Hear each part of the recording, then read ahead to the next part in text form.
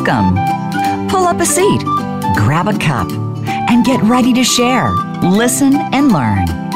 This is My Favorite Coffee Story with your host, Aniko Samoji. You'll hear about the stories about coffee itself, the history, health benefits, recipes, and more, along with some personal stories inspired by coffee and the lifestyle. Now, here is Aniko Samoji.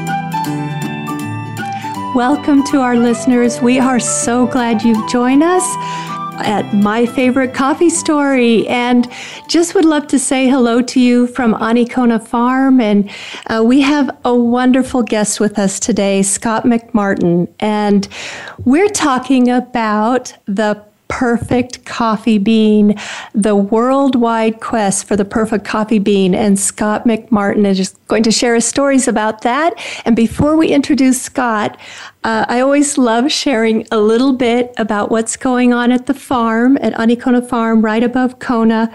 In Holualoa, Hawaii, we had a great week. We're still getting ready for our next harvest. The trees are looking great. The beautiful green beans are coming along very nicely, but we were fulfilling orders this week as well as roasting. And we talked a little while ago about the importance of freshly roasting coffee. So the whole farm has been smelling like delicious coffee. And talking about the perfect coffee bean, if I may introduce our very special guest today, Scott McMartin, who has had close to 20 years of experience at Starbucks sourcing the perfect coffee bean and the most perfect cup. He had been director of global coffee advocacy at Starbucks, and he'll be sharing stories about how that all was. He now owns and runs a very nice high-quality coffee company called Fundamental Coffee in Seattle and Austin, and they do small batches of delicious specialty coffee. They roast, they buy, and they blend, and just delicious fine coffee. So we're going to hear a lot about that, and we can't wait to welcome Scott McMartin. Scott, thank you so much for joining us today. Hi. My pleasure. Thanks for having me. I'm really looking forward to our conversation. Well, as we are as well, and our listeners are all around the world, and we just love hearing favorite and special stories, and often favorite and special coffee stories. We'd love to learn about how you became involved with Starbucks in those early days, a little bit about your early days of your career in the 1980s, and how you did become Director of Global Coffee Advocacy at Starbucks. Please share with us a little bit how you did become involved with that. Sure. Thanks again, Aniko, and hello, everybody. I began my coffee career my Starbucks coffee career began in 1992, actually, when we were just a small little company of 125 stores. But before that, as a college student in Boston and then later in San Francisco, I was particularly taken by coffee culture and this idea that the coffee house was a gathering place for people to have intellectual debates and discussions about really how to make the perfect cup of coffee and what was even in those days, especially in Boston, there was a lot of early discussion about the best brewing method, and it sounds really geeky, but for me, even at the time, I thought it was a pretty cool and interesting discussion. And as my studies led me out to the Bay Area, I discovered a much more kind of big and bold, aggressive style of roasting, which was the so-called West Coast roasting style, pioneered by a lot of the Italian tradition in North Beach and San Francisco, and then also largely owing a great deal of debt to people like Alfred Peet and Arnold Spinelli, who were big dark roast advocates and really proponents of blends, which I became very, very interested in. Well, please tell us a little bit more about Alfred Peet's. I know that he came from the Netherlands, and he was the founder of Peet's Coffee was it in Berkeley, California in the 50s. Would you say that he was a mentor or someone that you looked to for some of, the experiences that you then transferred over to Starbucks during those days? Alfred he was a really interesting character, and he founded the first pizza shop was on Vine Street in Berkeley in 1966, if I have that correct. And for me, I've been a Starbucks store manager for about a year and a half, and was lucky enough to get involved with the coffee buying operation, which, funny enough, was in San Francisco back in those days, not in Seattle, very early on. And Alfred, being based in the Bay Area, became friends with my old boss, a great lady whose name is Mary Williams. And Mary had learned a little bit about the specialty coffee trade working with Alfred, and she had a background in the commercial trade working in New York and working on the brokerage side of the business. But specialty was relatively new to Mary as well. And she introduced me to Alfred, and here I was, this kid in my 20s with long hair, ponytail, and a big Pete's fan, and loved Pete's from Mill Valley and loved Pete's from all over San Francisco. And there in walked this kind of grumpy looking old Dutch guy. And we struck up an amazing friendship, and I learned how to sample roast coffee and a lot of the real basic elements of coffee tasting and blending and those elements from Mary and Alfred. And Alfred especially loved to spend time talking about sample roasting and, what would make great coffee and what the principles were in blending. And he was just a lot of fun to be around. We liked each other. We had lunch together for, I don't know, close to a year, I would say. We just had a blast, and we carried on that friendship until Alfred passed a few years back. And he had been a great mentor and a friend, and I even brought him on a couple of projects later on down the road at Starbucks. And he was just, I learned so much from the guy, and he was very generous with his knowledge and also a very tough teacher. He expected a lot from people, and he didn't suffer fools well, and those are traits that I think I had innate in me as well. So we had a nice friendship. What a special relationship you definitely had. Thank you for sharing those stories. Did Alfred Peets learn some of his experiences around coffee, possibly from his father? Indeed. His father was in the coffee business, and actually a fairly well-known tea trader.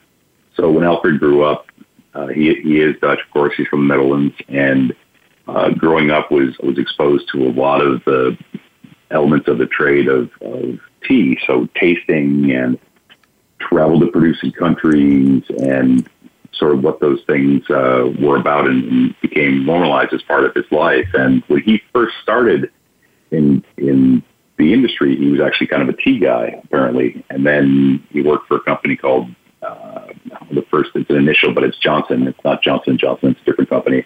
And Alfred was a merchant. And he started Peet's with the idea that he could bring fresh coffee to the marketplace and make great blends. And the key thing was to start with very, very high quality green coffee. So that was a big piece for Alfred, was looking at green coffee, looking at how the origin cared for coffee. And it's a big piece of his legacy is that. And he liked dark roasted coffees. He wanted coffees that could stand up to being roasted dark and still have character. I think that's one of the bad raps that is misunderstood about both the West Coast style of roasting and dark roasting, which I'm an advocate of. It's my company Fundamental is built largely on us differentiating ourselves being a dark roaster. And Alfred felt that you had great expression, depth, level of, from a flavor perspective, the coffees were kind of sweet and savory without being too citric or too raw. He always thought that the perfect roast should not only showcase the hard work of all the coffee farmers, but should speak to people in a way that is approachable. He sounds like such an incredible mentor and just also an amazing friend. Did you find that when you were traveling and sourcing, that delicious coffee bean around the world, and I thought it's incredible, Scott, that you have traveled over to maybe over 20 countries sourcing perfect coffee beans, and you've bought possibly over 1 billion pounds of beans. How were all those travels? And you must have met a variety of cultures and had amazing stories as you met some of the farmers. Please tell us and share a little bit about those stories.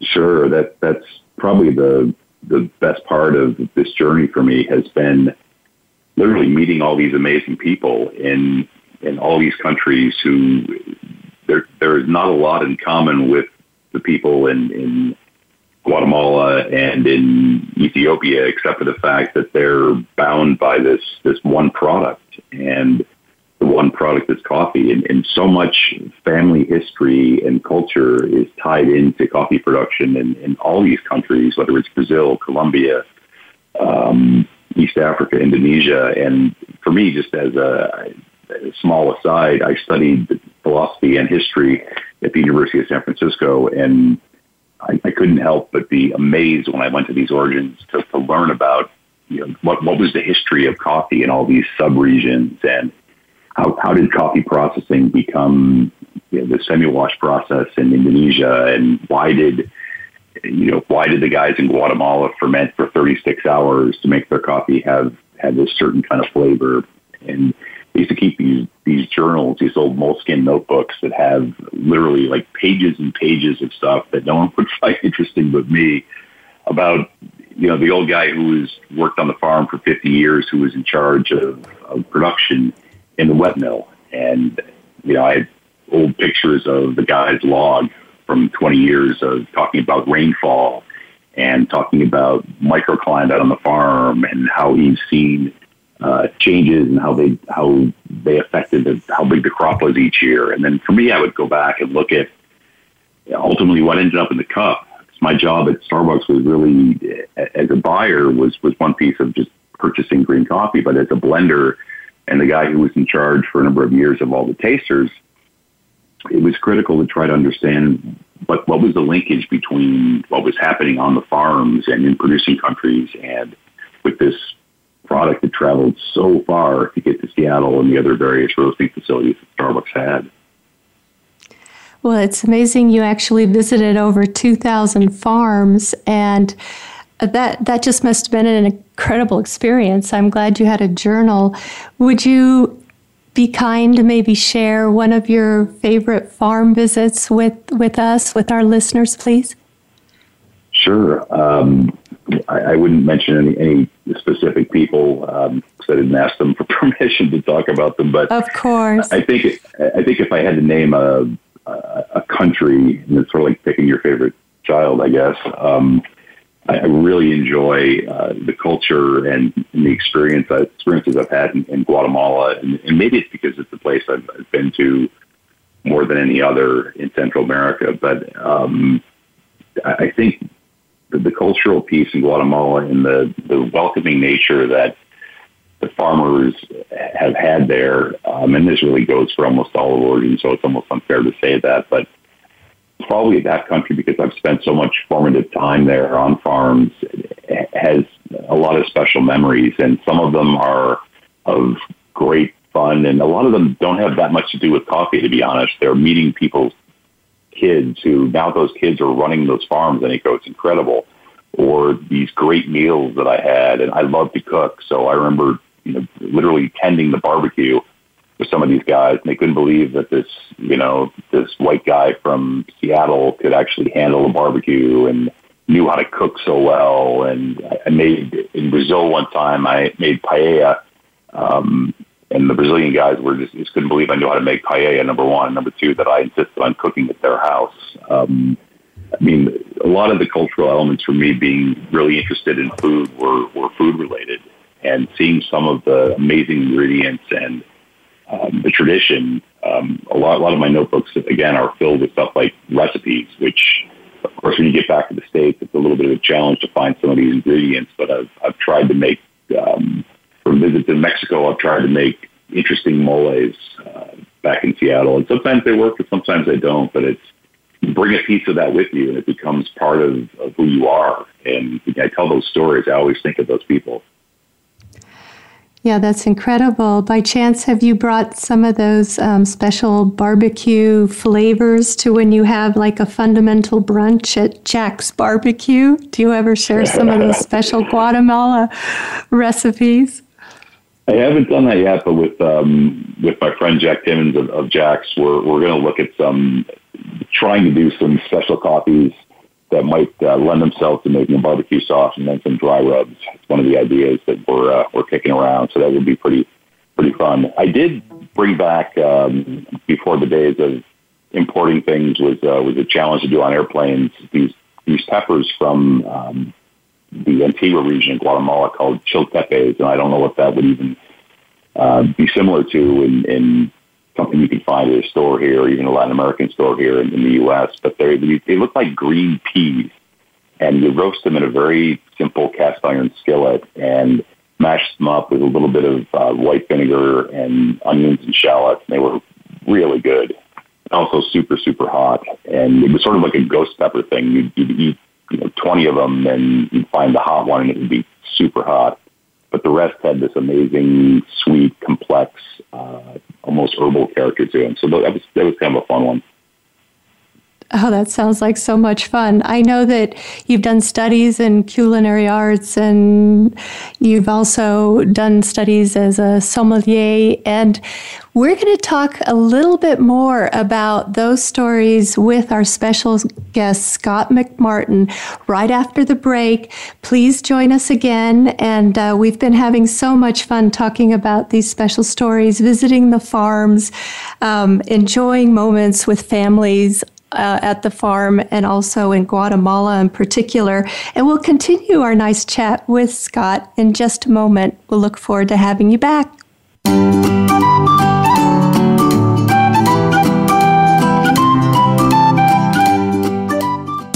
Streaming live, the leader in Internet talk radio, voiceamerica.com. My favorite coffee story is brought to you by Anikona Farm, where every bean we grow represents a great story somewhere in the world. When you buy coffee from Anikona Farm, you're investing in new memories, stories, and experiences. We harvest our beans with your future story in our heart. So, from our heart to yours, enjoy the Anikona experience. May your coffee story be as rich and delicious as our Kona coffee with love. Please visit Anikona.com and get your Anikona Story coffee special today. What if there was a radio show that could demonstrate how we can cut your taxes in half without diminishing needed government services? One that could explain how to create tens of millions of jobs at no cost to taxpayers, as well as fantastic yet easily affordable health care. Side effects include cutting crime rates nationwide, providing better education for our children, international peace and harmony, and protecting your private personal data from government intrusion. Tune in to Libertarians Working for You with Arvin Vora, Tuesdays at 8 p.m. Eastern Time, 5 p.m. Pacific Time on Voice America Variety. Have you become a member yet? Sign up now to become a member of Voice America. It's always free and easy. Plus, you get to take advantage of some great member benefits. Get unlimited access to millions of hours of on-demand content across all of our channels. Keep track of your favorite episodes, shows, and hosts in your own customizable library. Find out what shows you might be interested in based on your favorites. Plus, you get insider access with our newsletter. Membership gives you more. Sign up at voiceamerica.com and click Register at the top right.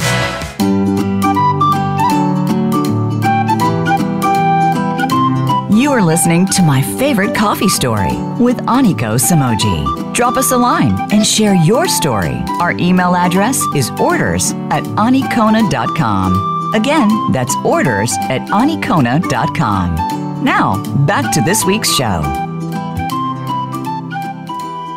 We are speaking with our special guest, Scott McMartin, today, who was the Director of Global Coffee Advocacy at Starbucks for 19 plus years, but has lots of history sourcing the perfect cup, the most perfect coffee bean. We were just talking about all the visits that Scott had done to more than 2,000 farms around the world, and we were sharing some special times with families on the farm. And sometimes that does involve cooking and sharing a good meal together. Now we're going to talk a little bit more with Scott about some of his studies and his culinary arts, what it was like to be a sommelier, even a beer judge. And then Scott also is a coffee grader. So tell us, please, a little bit, Scott, about how you ended up, weaving your experiences through those various certificates and experiences. Sure. And again, thanks, Aniko, for having me. It's a pleasure to be here. And in terms of the culinary piece, it's interesting.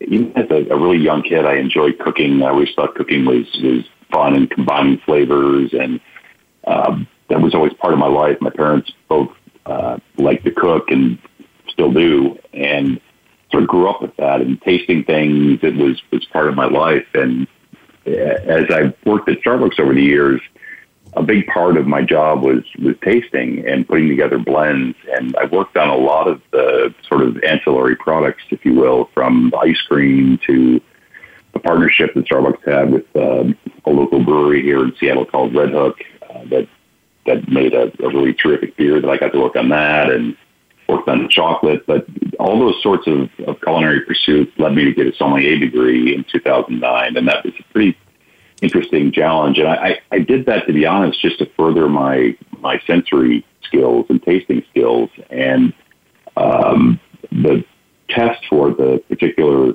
accreditation that I have is the International Sommelier Guild, and the actual test of tasting all these different wines and fermented products, I'm told this is true, test is longer than the Washington State bar exam, the legal bar exam. So I was pretty much amazed that there was that much to learn about flavor. And whether you're tasting wine or coffee or food, it's a matter of learning the descriptive language. And what I took away from the wine world, a lot of people leave that wine school world with a very elated language and super complicated descriptors. And for me, it was the opposite. I wanted to make knowledge of wine or particularly coffee, which is the field that I was still in, accessible to people. And the more flowery and esoteric the description, seemingly the more off-putting it is to people. I get in these conversations where people would ask me questions. I would answer sort of this certain way, this descriptive language, and they would look at me like I was crazy. And over the years, I just kind of developed that reflex to not do that anymore, and to try to, there's nothing wrong with using fancy words or descriptive words, but if the language is so complex and so specific to you, then the person that you're sharing that drink with, whether it's coffee, wine, or a meal, they probably don't have that same exact experience of, I hear phrases like, that smells like my grandmother's basement, or, my uncle's jacket, it was a smoking jacket. I have no idea what that smells like. And my uncle didn't have a smoking jacket. So, things like that have really forced me and brought me into a way of writing about my coffee in my career now with Fundamental Coffee as accessible language that's easy to be understood and shared with others. What are some of your favorite descriptor words that you tend to use, Scott? I talk about the basics of acidity, body, flavor, and aroma quite a bit. And acidity is one of those ones that people get kind of stuck on, thinking it means bitterness or true acid. Coffee's pH is close to neutral, so it's not a highly acidic beverage. But those flavors of sourness or of light roasted coffee or poor quality coffee, and those flavors of bitter, unpleasant, sharp, almost metallic flavors are things that people don't like in acidity, and I get that. Body is really how heavy the liquid is on your tongue. It's viscosity. If it weighs heavy, it's probably something similar to having heavy cream. If it's something light on your tongue, it's more like non-fat milk. Flavor is really the aggregate of everything. Does it taste like chocolate? Does it taste like fruit? Does it taste like nuts? And aroma is pretty basic. It's really what it smells like. And as a taster, the aromatic part has a huge, huge role in how we perceive and taste things. Sort of that organoleptic science of what do things smell like. And if you plug your nose and taste virtually anything, you recognize that almost all that taste experience is gone by plugging your nose, so that the aromatic portion in describing or tasting is critical to what ultimately our palates experience. Very true. It sounds like then the experiences of being a coffee grader, sommelier, your experience in culinary arts, and being a beer judge has all kind of contributed, like you said, to tasting, which has then also contributed to finding that delicious cup of coffee. How did you see when you first started Starbucks in the 1990s, and then how did you see coffee evolve, and what were some of the sort of the trends that you would see with the actual sourcing of the beans or the quality of the beans? Sure, great question. I think early in the early 90s and mid 90s, you could argue was really that renaissance of coffee culture in the U.S. and to a degree internationally, where there was a Starbucks showing up in all these cities, and Starbucks did a great job raising the awareness of coffee quality, and to some degree the espresso drink, which largely was not well known. The latte or the cappuccino maybe was in fancy restaurants, but in terms of a drink, an espresso-based drink being accessible and knowledgeable to almost every American, that's really a phenomenon that Starbucks has a lot to do with. And I saw that change, and then certainly the growth of that company and others during that period of time has made your average consumer much more knowledgeable about coffee, to the point where even some of my customers at Fundamental ask me questions that are so specific and so technical in terms of water temperature and what are the specific total dissolved solids I should have in my water, and if I brew this pour over at 201 degrees, is the flavor really going to be bad? There's only it's amazing the technicality with which people get carried away about. And for me, it doesn't have to be that complicated. It's a lot easier. But to answer your question more specifically, there's been a heightened level of awareness on quality. I think that's probably the biggest change. And that quality there's a lot of competition in the marketplace. Consumers can make a lot of choices with their coffee dollars. There's a lot of knowledge, a lot of brands, and I think one of the greatest bits of evidence is, when companies like fast food companies like McDonald's and such are spending advertising dollars trying to get cups of coffee sold, that is a real sign that the consuming public, certainly in America, has changed so dramatically from what it was 20 years ago, 25 years ago. And ultimately, that's good. It's raised awareness. It hopefully raised coffee prices for farmers who desperately need good prices to stay in business. For me, the quality thing is really it's what sustains this industry, in addition to a lot of the increased awareness on environmental standards and human rights standards that have occurred in the last 20 years. Yes, that's so true. It seems like at that time you were also responsible for new product lines at Starbucks. And I always think it's really wonderful when I see the new blends at Starbucks, and like the anniversary blend or the Christmas blend. And you had a lot to do with those and the flavors of those. How did you come up with those blends, Scott? Sure, that was really great fun, and I was fortunate to have an unbelievably great team of tasters and men and women I worked with who had incredibly great palates. And those guys, we all would get into the tasting room and throw ideas around and put blends together, and it was a really democratic process. That even though I was the leader of that team, my blend that I wrote down on a piece of paper and assembled and put in the cup, it was not clear whose was mine and whose was the guy next to mine who happened to work on the team. So it was a pretty cool democratic process, and my blends did win often. I'm not shy to say that, but if someone else's who might have been a junior taster won, we celebrated that, and it was a fun process to see. So making coffee blends was great, and I've carried that tradition forward with Fundamental Coffee. We like to do blends. It's part of the differentiation for us. We're a dark roast company, and we like to sell blends. And back in my old days, developing new blends was part of our almost weekly activity. If we were getting ready for promotion, months before that promotion would begin, we would be assembling the blend. The Christmas blend each year was a big ritual for all of us. We would start to think about that in October and August, what some of the potential components might be. That was great fun. And some of the other products that we did were amazing too. I was particularly fond of the ice cream that the company did. That was a great product. And we even did something that was a cold coffee beverage called Mazagran, which was really a precursor to cold brew, which has become kind of a trend and a phenomenon recently. True. Would it be okay to ask you a little bit more about cold brew and Sure. Just a quick description of that, please, Scott?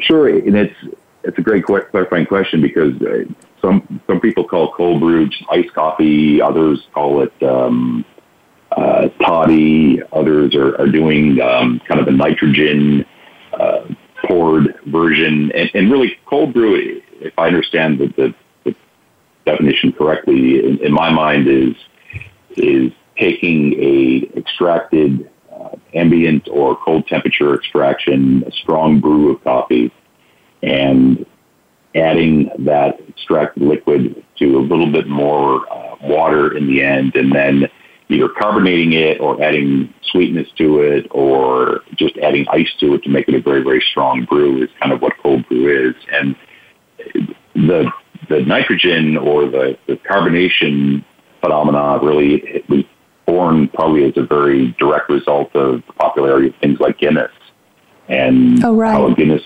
beautiful Guinness is poured using nitrogen or using a blend of usually 75 or 80% nitrogen and a little bit of CO2 in the tap as well. So that tradition has become kind of big in the specialty coffee world, and it seems like everyone is doing some sort of nitrogen or some sort of cold brew these days in cafes. And as a consumer personally, I really enjoy it. It's not something that we do at Fundamental. We don't have any cafes, but the cafes that we work with usually have some version of iced coffee or cold brew that they sell, and the customers really enjoy it, particularly in the warmer weather. Oh, so true in Seattle. I bet that would be so nice. Speaking of Guinness, and we have a lot of listeners in Ireland, I would go often to Ireland for Microsoft work, and we would, of course, have our experiences at some of the special pubs with Guinness. And what I learned about that was that it was really important that the head on top of Guinness would be the size, that white top would be the size of a bishop's collar, is what they would tell me. And that's the right amount for Guinness. Now, I'm curious, when you have coffee on tap and it's nitrogen infused and it's a lot like Guinness, is there some kind of, topping on it that's kind of foamy? Yeah, typically there is. And I've had the nitrogen thing at a few different cafes around town and also in my travels. And there's usually, it's not quite as big as the head that you would see on a properly poured pint of Guinness, but absolutely. And I think that's part of the reason is it looks pretty and it adds a little bit of texture and mouthfeel when you're enjoying a nitrogen poured cold brew. Right. It sounds like you had some great projects at Starbucks, and those were really good days and lots of great memories. When you were working on the ice cream tasting, did you have a particularly favorite flavor? I think if I had to pick one, and the base was something that was just called Italian roast ice cream, and there was one called Java Chip, which was these huge chunks of dark chocolate mixed with that Italian roast base that I loved. And that particular partnership was with, back in those days, it was with Dryers. And Dryers has subsequently been taken up by Nestle. But prior to that, they were an independent company. And there was an amazingly cool guy who was the ice cream taster, and I met my brother in the tasting world that day when we first met and started doing all these collaborative ideas. And what if we tried this? And does coffee go with this flavor? And what if, should it be crunchy? Should it not be crunchy? How strong should it be? I can say that and some of the adventures I had meeting some chefs and working with some coffee and food collaborations with the Aspen Food and Wine Classic were some of the most fun days I had in coffee that weren't involved in going to a producing country. That's fascinating. I'm not sure if you have ever worked with Chef Jason Wilson there in Seattle on some of these culinary projects, but he has some great coffee recipes and works with coffee flour. He does. Maybe I didn't share this with you, but I'm actually one of the people involved with the Coffee Flour Project. Oh, fantastic. So, well, that's great news. So I've known Jason for over a decade, actually. He's a good friend, and I met Jason, funny enough, working on the Aspen Food and Wine Classic. Starbucks partnered with a handful of chefs, some of them local, some of them on the national level. And Jason was one of the local guys when he had his restaurant Crush here in Seattle. And he's since become a great friend, and we've hung out and done lots of great, amazing coffee tastings together. And I've been working on Coffee Flour together for about 5 years. And that product continues to grow and be an exciting part of my weekly activities. So Jason's had great success, and I'm lucky to call him a friend and a collaborator. He's a great guy. Oh, that's so fun. He actually was nice to join us on one of our shows, and we really enjoyed hearing about all that he's up to, and also some of his favorite coffee stories, as well as just opening the lake house there in Bellevue, which has been a tremendous success. I enjoyed his restaurant Crush as well. He's truly amazing, but thank you for sharing that connection. It's such a fun coffee community, especially there in Seattle. So, Scott, we're going to thank you so much for talking about some of your fun projects there at Starbucks. And when we come back from the break, our listeners would love to hear how you started Fundamental Coffee and what it's like running that business, and a little bit more about Third Wave. So we look forward to coming back after the break. Thank you.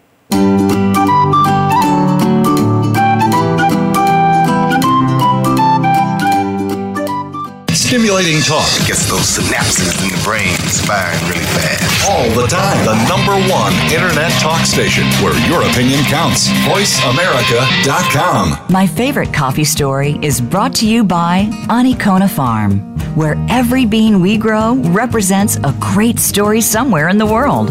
When you buy coffee from Anikona Farm, you're investing in new memories, stories, and experiences. We harvest our beans with your future story in our heart. So, from our heart to yours, enjoy the Anikona experience. May your coffee story be as rich and delicious as our Kona coffee with love. Please visit Anikona.com and get your Anikona Story coffee special today.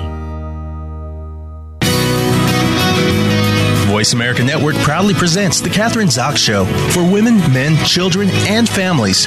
Catherine magically combines her compassion, experience, and talent to bring listeners a show that's upbeat, informative, and yes, a little sassy.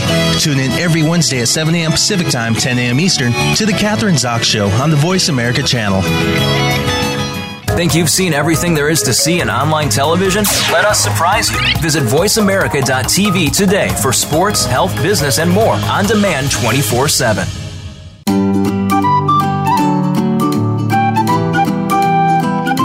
You are listening to My Favorite Coffee Story with Aniko Samoji. Drop us a line and share your story. Our email address is orders@anikona.com. Again, that's orders@anikona.com. Now, back to this week's show. Welcome back to My Favorite Coffee Story. We've been having such a nice time with Scott McMartin, who was Director of Global Coffee Advocacy at Starbucks for just about 20 years. And now he actually owns and runs Fundamental Coffee in Seattle and Austin. And we had just been talking about how at Starbucks, how things had evolved there, and working on some of the coffee blends, and also even things like ice cream and some of those projects that Scott was involved in. And now we can't wait to talk a little bit more about how Scott started Fundamental Coffee. How did that start, please? Sure, and thanks for having me on the show once again, Aniko. It's been great fun. Fundamental was started out of sort of a necessity. I was working for a company in Austin, and they were sort of winding down their activities, and three of the principals who were involved in the company, we became very close over the period of working together, and we thought one day, hey, we've got, sitting at this particular barbecue restaurant, we've got a coffee guy, we've got an operations guy, we've got a marketing guy, and a sales guy. We're all currently looking for something to do, so why not start a coffee company? And that might sound silly, but not as silly as some of the response I got when I told people about this back in Seattle, where it was sort of met with greetings like, wow, another coffee company. That's just what Seattle needs, which has become Seattle, San Francisco, and Portland have become sort of the epicenter for, seemingly it was breweries back in the early 90s or the late 80s, and it's almost like a new roaster is popping up every few weeks on these West Coast cities. So starting up a roastery took some courage, and starting a coffee company took some courage since there's such a competitive place there. But I felt like we could do something a little bit different, and seeing how much the shift has gone away from sort of classic dark roast coffees and highlighting blends that showcase each origin as a combination of origins versus just a single origin, took me back to some of my roots 20 plus years ago, starting off in coffee. So we thought the name Fundamental was representative of, let's do something that's really basic. And the basic things for us were buying really good ingredients from people we've known for a long time. So buying coffee from farms, farmers, and importers that we've known forever. But we know we're doing the right thing on the farm level, and roasting the coffee a way that's harkening back to how we all grew up drinking coffee, which was sort of the West Coast tradition of dark roast. And then the last piece was really showcasing blends, which have become kind of a lost art and often described by a lot of the kids today, the young guys in the third wave, as if it's not a single origin unblended coffee, you must be using cheap ingredients because it's a blend. And my wine background said that, most of the best winemakers I knew, their entire career as a winemaker was based on their ability to take agricultural products from the field and, in some cases, various degrees of ripeness, in other cases, blending dynamic flavors with more delicate flavors and putting those together to make a great end product. To me, that art is identical in coffee. So if I'm able to showcase the really extraordinary hard work that a farmer has done in Guatemala by using a little bit of their coffee in a blend that had a signature note of dark, rich cocoa, and then adding a little bit of coffee that might come from a specific region I know in Kenya, and then adding a little bit of coffee coming from the Terazur region in Costa Rica, which has acidity and citric notes, then I've got something pretty special. And I can talk about all three of those things blended together and have them be harmonious, but also have them show each region's potential. It's truly the individual parts become something greater when they're put together in a blend. Well, and speaking of blends, Scott, how did you come up with the humbucker blend? I love the name. Thanks. Yeah, some of the names are pretty unusual, and we have one called Single Coil and one called Humbucker. And being a longtime guitar enthusiast and an amateur musician, I love guitars, and the sound of an electric guitar is amplified through what's called a pickup, and a pickup is kind of a microphone, if you will, that gets plugged into an amplifier, and electric guitars are fitted with either a humbucker, which is a bold, kind of big, intense sound, and we thought, okay, this is sort of similar to the humbucker blend that we're going to put together, which has coffees from Sumatra and coffees from Guatemala, and coffees from Colombia that have big body and are bold and really cut through milk, whether it's an espresso drink or stand out as being dynamic. And the single coil, just kind of a contrast, is brighter. It has more clarity, cleaner, less aftertaste. And that particular blend we put together is a blend of Latin American coffees that are bright, crisp, and clear and have kind of a bell tone clarity. So with a lot of the names, we have a cue based on music. And even our name, Fundamental, as a piece of music, the fundamental frequency is sort of the lowest sound the human ear can hear. And our logo, which is kind of a wave pattern, represents one of the sinusoids of a fundamental frequency. And I'm sure people have now changed the channel since I've got through that whole long description, but that really is how we came up with the musical texture that's part of our heritage, a part of our brand.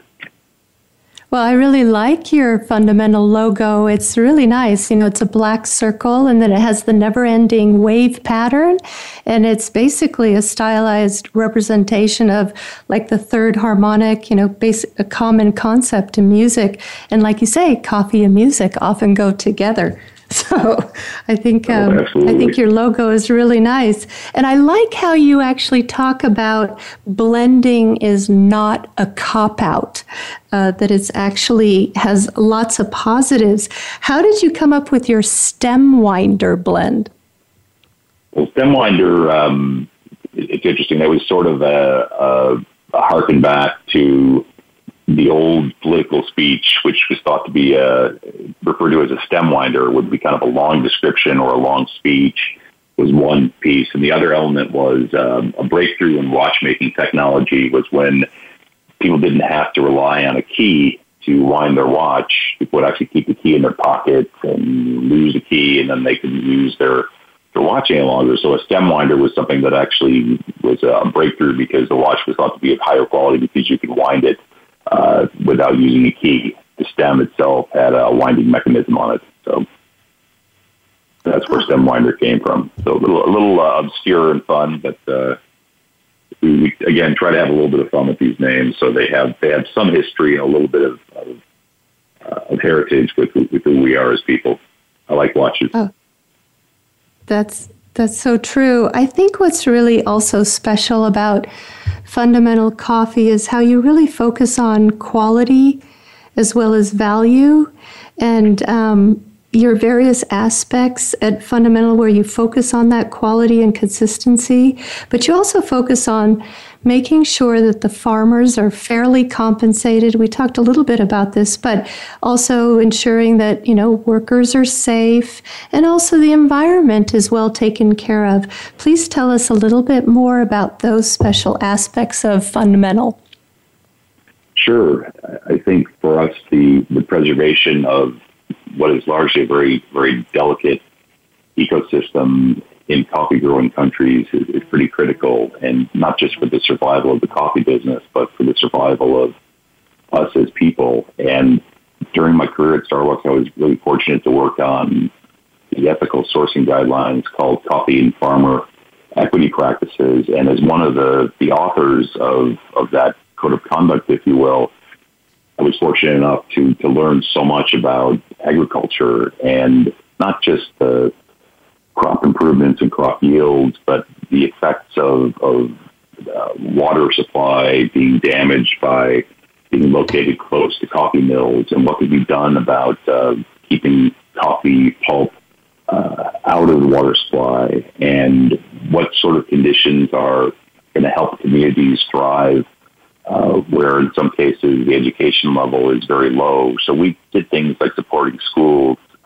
supporting initiatives to ensure clean drinking water were accessible to people who were in coffee communities. And those same sets of values, because they were in me anyway, and they were things that we were pushing forward in Starbucks to work with partners that were on the growing side to do this great work. Many of those same farmers and same people who are involved in this process and in the transition of the coffee industry, I remain close to. And those guys are sort of my suppliers today. I don't buy the same sort of volume I did back at Starbucks, but I've maintained those relationships and buy from those same folks I know are doing a great job. And it's been important to me that we can separate ourselves that way. And I think you asked earlier, Anko, about what's changed in the industry. There's so much more awareness of all the things that are going on in coffee-growing countries in the last 20 years. And it's a movement that's happened in food, whether it's coffee or in agriculture, all over the world. People want to understand where their food came from. And to some degree, it might sound like it's satirical, but to have a relationship with the people who grew your product is it's important to a lot of consumers. People want not just to have value, but have an understanding that there was care and craftsmanship and passion in where their food came from. And for me, it translates very much to what we do at Fundamental in terms of putting together very, very high quality products. I'm huge fans of a lot of, let's say, historic American brands. Filson is one of them. I work with those guys and do a lot of events in their stores. It's an old Seattle company, and they make luggage and dry goods that are built to last generations. And I want people to buy Fundamental and think that, you know, the guys who bought this coffee and roasted this coffee and packaged this coffee care about what happens in the place where this coffee came from. And they also are working really hard to make sure I get a super fresh product delivered to me that speaks of quality and is a good value and isn't super priced and based on marketing, but it's based on integrity and the highest of quality. Well, it seems like Fundamental does an incredible job in making sure that all your blends, you know, they're respectful of the countries and the farmers, and I think that's a very special part of your company. Before we close, I think our listeners would love to know quickly, what are your favorite aspects of running Fundamental? Well, I tell people this. I still do consulting in the coffee space, and I get asked that question, isn't it great to run your own company? And my joke is always that I'm going to keep running it until someday where I have to have a real job again. And it's been so great to be able to spend time with my 14-year-old daughter, pick her up from school, and also, you know, spend time roasting in the evening if I have to, and not having to work conventional, if you will, hours. And also knowing that you know, everyone's dream, I guess, is to, you know, be their own boss. And the problem with that is you can't really quit so easily, and you can't complain about the boss because it's really yourself. That's, I guess, the downside. But it's been fun, and you have to be fully prepared to be wearing every single hat, from roaster and buyer, which are the glamorous ones, to you know, guy who cleans the roaster, to guy who changes the tire when you get a flat delivering coffee, to guy who adjusts the machine at one of your clients' cafes. And I love doing all that stuff. At the end of the day, no matter what the conversation is, I get to talk about coffee and why I'm passionate about it. And, you know, someone said this to me recently, you know, you're so lucky because you show up delivering coffee to people and everyone's nice to you. And I'm not delivering bad news. I'm delivering, you know, oh, this is going to be this little mini vacation I get to deliver to people where for 3 minutes they can have a cup of coffee and forget about their crappy boss or forget about the difficult day. It's truly an oasis, and I love doing that. That's super fun. And people want to talk about coffee, even if it's just, you know, the sort of apologies that, you know, I use a little milk in my coffee. Is that okay? At the end of the day, for me, once someone buys the coffee for me, they can do whatever they like with it. I'm happy if they drink it black. I'm happy if they drink it with cream.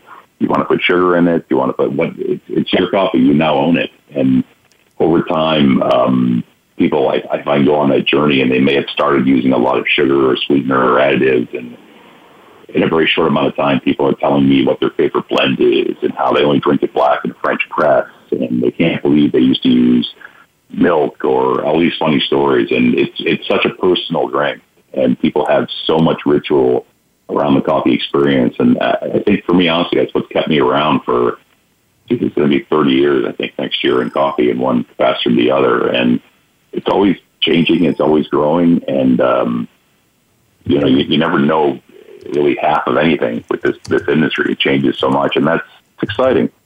Keeps me around and keeps me kind of interested in doing the next deal. And I take inspiration from my friend Alfred Pete, who he was 70 plus years old and still would challenge you about, why you chose this component for the blend or how you're going to make next year's blend better. And that's a lot of great creativity and positivity to draw from.